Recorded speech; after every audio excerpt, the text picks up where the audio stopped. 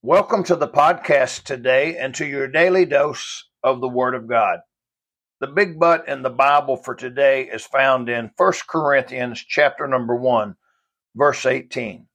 It says, "For the preaching of the cross is to them that perish foolishness, but unto us which are saved, it is the power of God." Here is a great and powerful verse.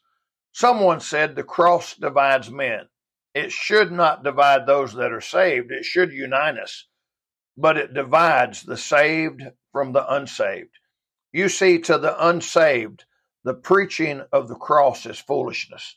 They do not understand it. They don't understand how a sinless Savior can die on the old rugged cross of Calvary, and it pays the price of sin for all lost humanity. To the unsaved, this seems foolish. Oh, but I love the but in this verse. It says, "But unto us which are saved, it is the power of God." Oh, to those of us who are saved, the preaching of the cross is powerful and precious.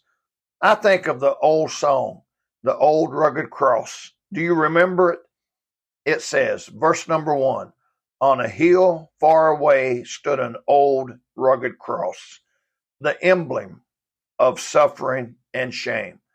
And I love that old cross where the dearest and best for a world of lost sinners was slain.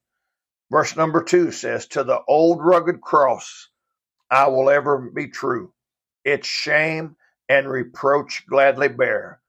Then he'll call me someday to my home far away, where his glory forever I'll share." And then the chorus says, "So I'll cherish the old rugged cross till my trophies at last I lay down. I will cling to the old rugged cross and exchange it someday for a crown." Yes, to us who are saved, the old rugged cross is the power of God to save. May God bless you today.